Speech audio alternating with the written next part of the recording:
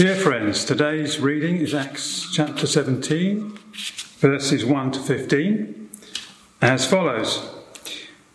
When they had passed through Amphipolis and Apollonia, they came to Thessalonica, where there was a Jewish synagogue. As his custom was, Paul went into the synagogue, and on 3 Sabbath days he reasoned with them from the Scriptures, explaining and proving that the Christ had to suffer and rise from the dead. This Jesus I am proclaiming to you is the Christ, he said. Some of the Jews were persuaded and joined Paul and Silas, as did a large number of God-fearing Greeks and not a few prominent women. But the Jews were jealous, so they rounded up some bad characters from the marketplace, formed a mob, and started a riot in the city. They rushed to Jason's house in search of Paul and Silas in order to bring them out to the crowd. But when they did not find them, they dragged Jason and some other brothers before the city officials, shouting, "These men who have caused trouble all over the world have now come here, and Jason has welcomed them into his house. They are all defying Caesar's decrees, saying that there is another king, one called Jesus."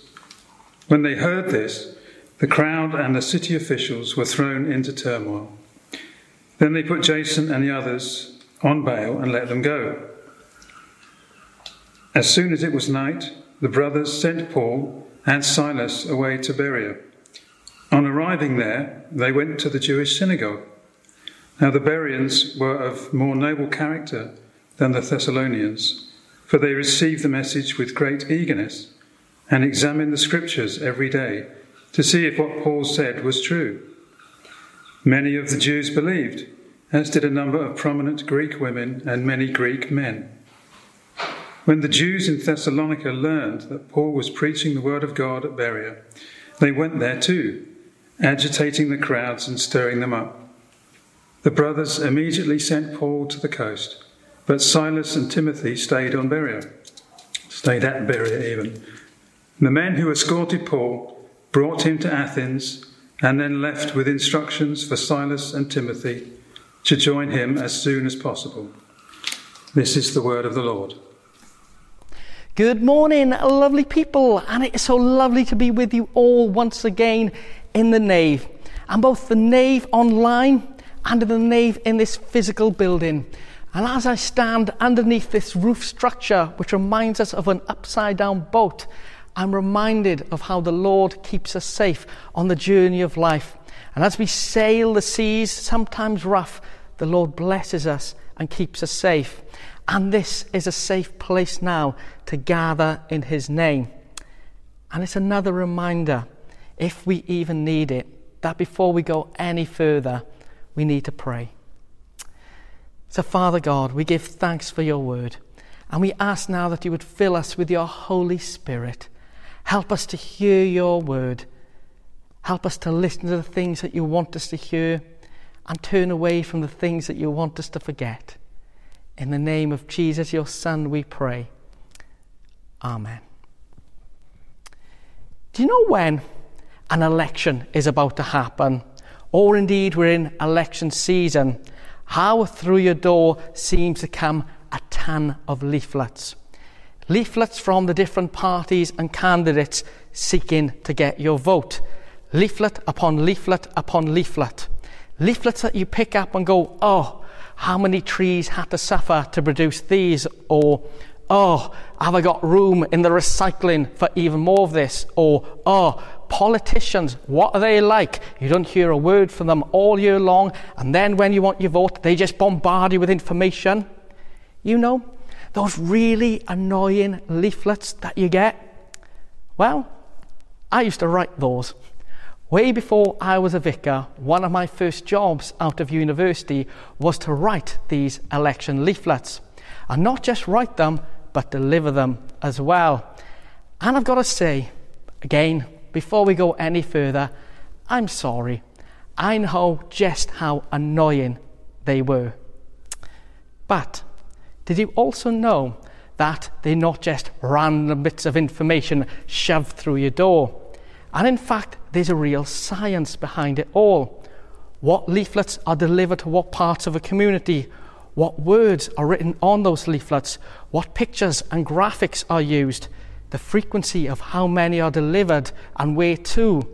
All of that, there is so much thought process that goes on. And even on the physical leaflet itself, so much analysis goes on with the words and everything else that are used. I had to learn that the hard way.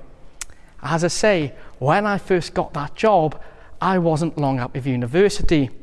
And when I was in university, people used to say to me, you know what, you are quite a good writer. You write a good essay. Thinking, brilliant, I've made it, I applied all of that knowledge to my first ever election leaflet.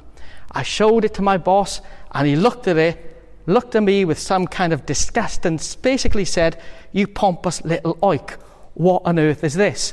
Go and do it again. Devastated, I said, what do you mean? What do you want me to do?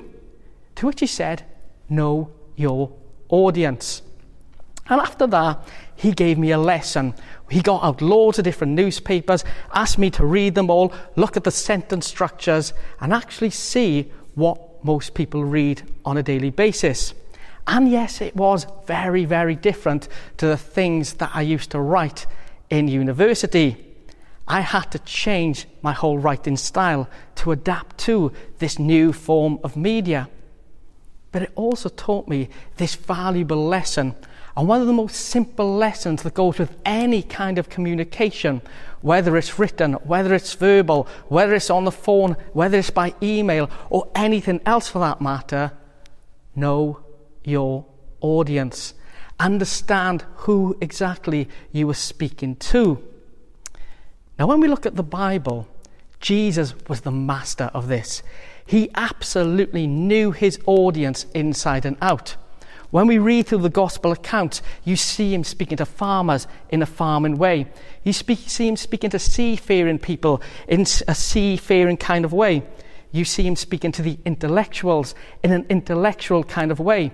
You see him speaking to the Gentiles, the non-Jews, in a very non-Jewish way. You see him speaking to the Pharisees in a very Pharisee type way, the Sadducees in a very Sadducee type way, the disciples in their way, and beyond. Read through it and you see what an absolute genius at communication Jesus was. And it's no wonder his ministry was so effective as the Lord spoke through the Spirit upon him to do these things.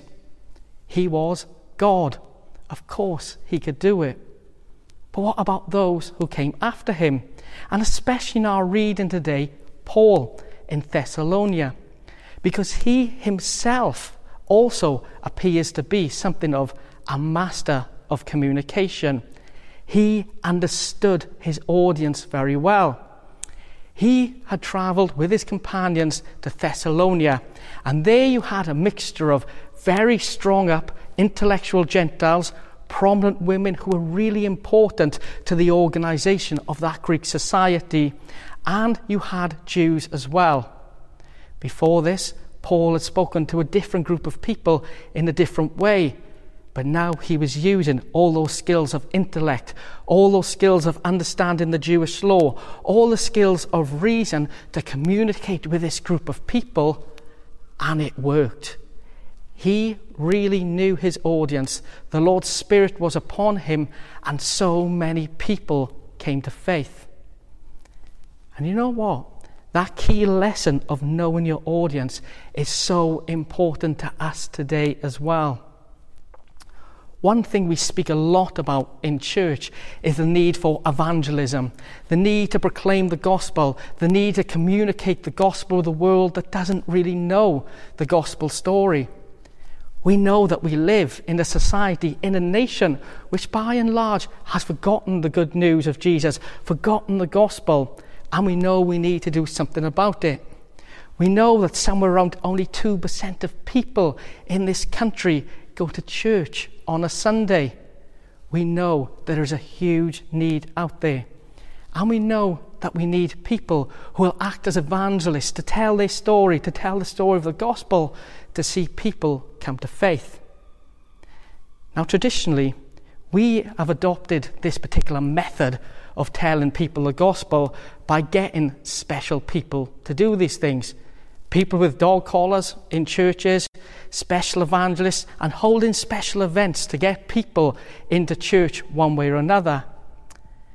And by and large, though we can't knock it, it's also fair to say that the success has been limited. Maybe we need to rethink what it is to tell the story of the gospel, and to rethink what it is for us to know our audience. Maybe one of the biggest questions we need to ask ourselves is, who are our audience?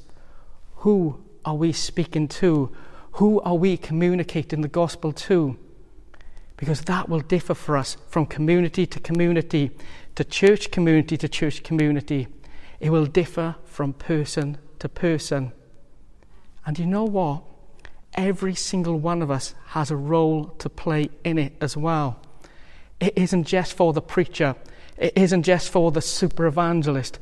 It is for each and every one of us. We ourselves are called to tell the gospel story, just as Jesus did, and just like Paul did to this church and the people of Thessalonica, to see people come to faith as well. And yes, we need to know our audience as well. Perhaps the big question is, how do we get to know this audience? How do we get to know the people who we want to talk to? How do we get to know the community or the groups of the community or whatever else that's going on? We do it by talking.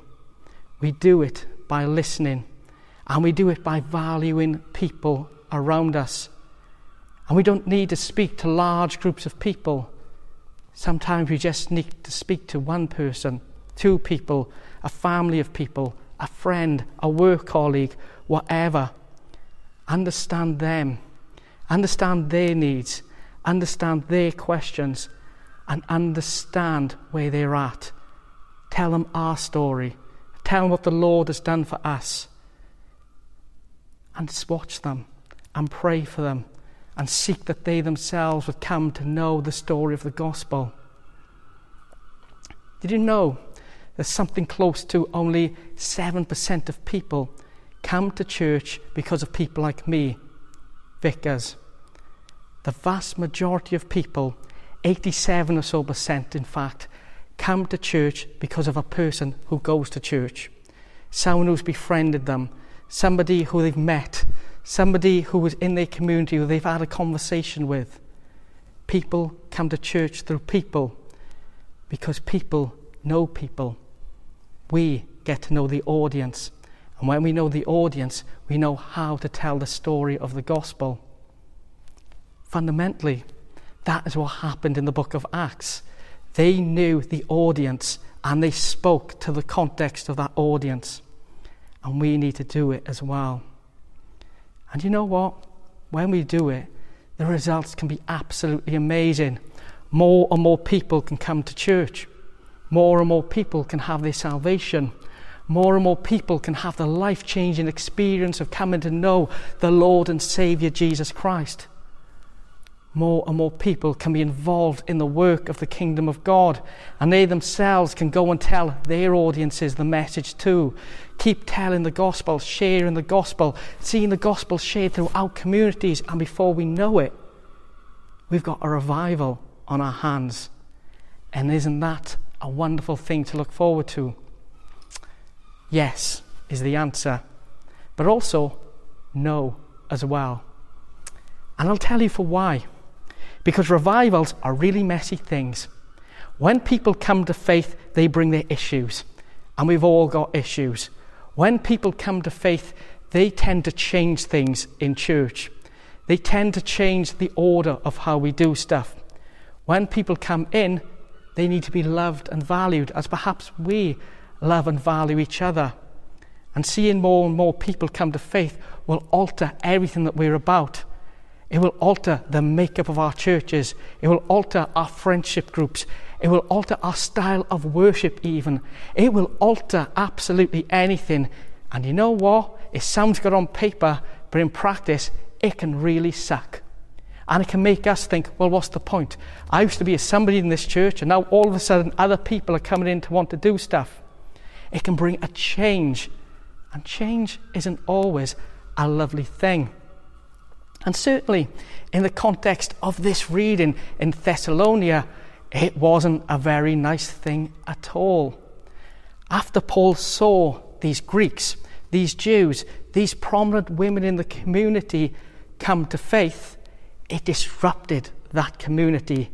And it disrupted to such an extent that a group of people wanted to rise up and get rid of them. The safety of that community, the dynamic of that community, everything that people knew about that community was on the change.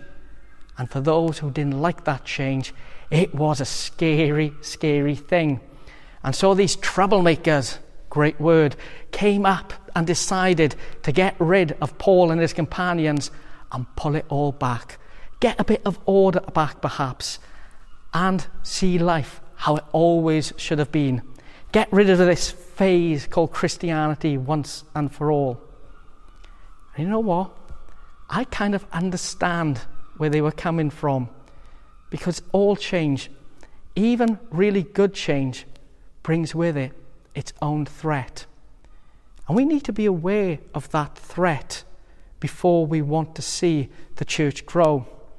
If we want to communicate the gospel in such a way that so many more people will come to faith, we've got to know that it will come at a price.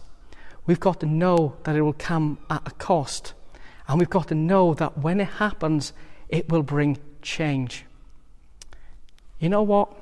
Vicars for generations and generations and generations have talked about church change. We've talked about church change. We've talked about big plans. We've talked about doing this, that and the other. We've talked about the need for change. And too often we look back and think, yeah, we've seen some change maybe, but not loads of change.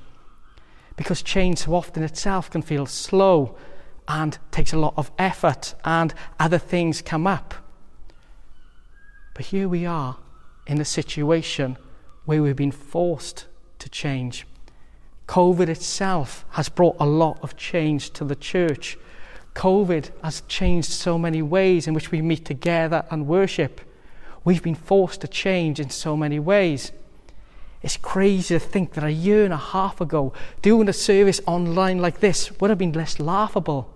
We'd have been so focused on being in a church building on a Sunday that we never would have contemplated doing church in this way.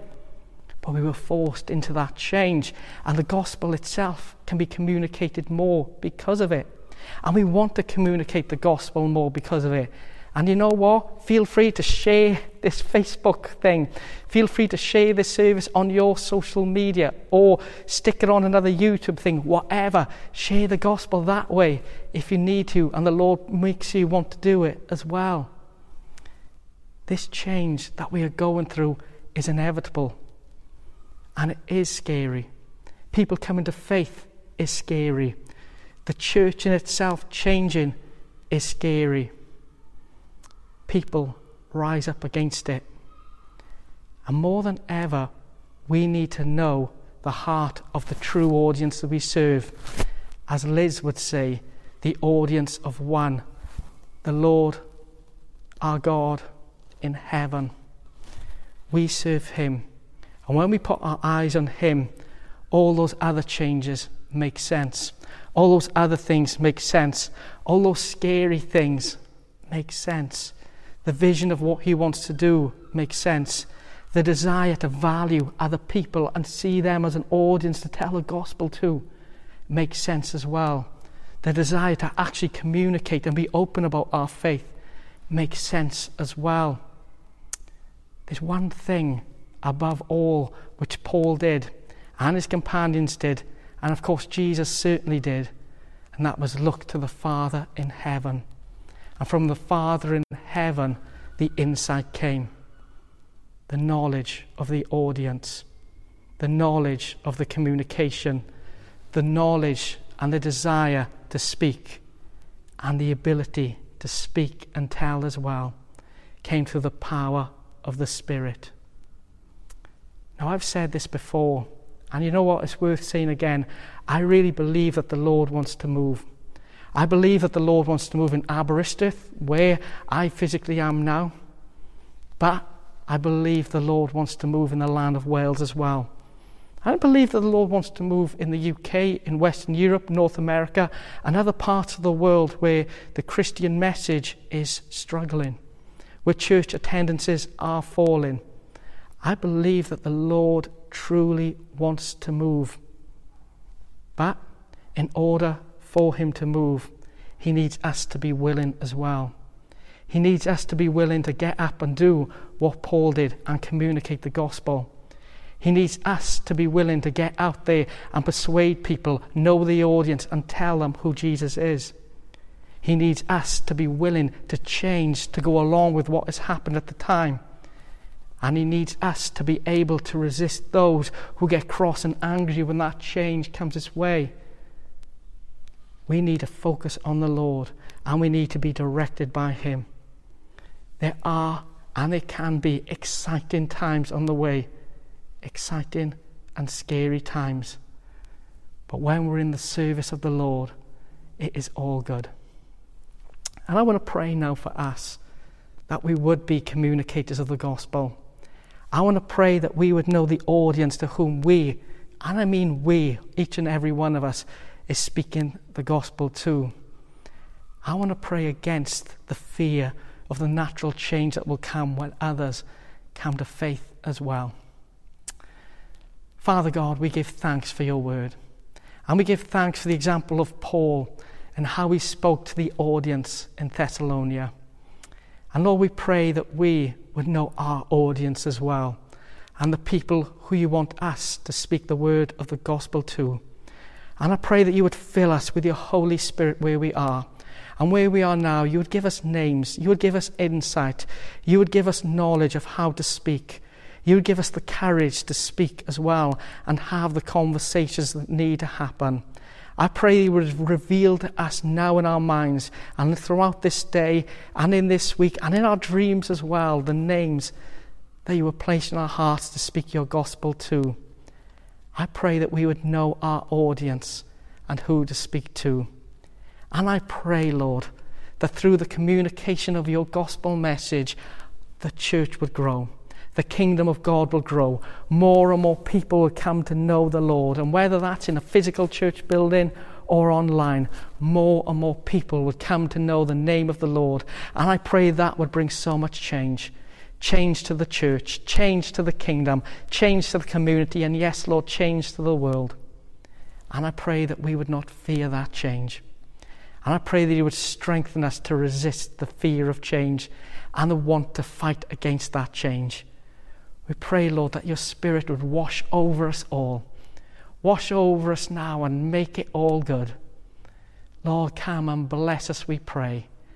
And we ask that you would send us out in the power of your Spirit to be your evangelists, to be your communicators in this world. Send us out, we pray. Amen.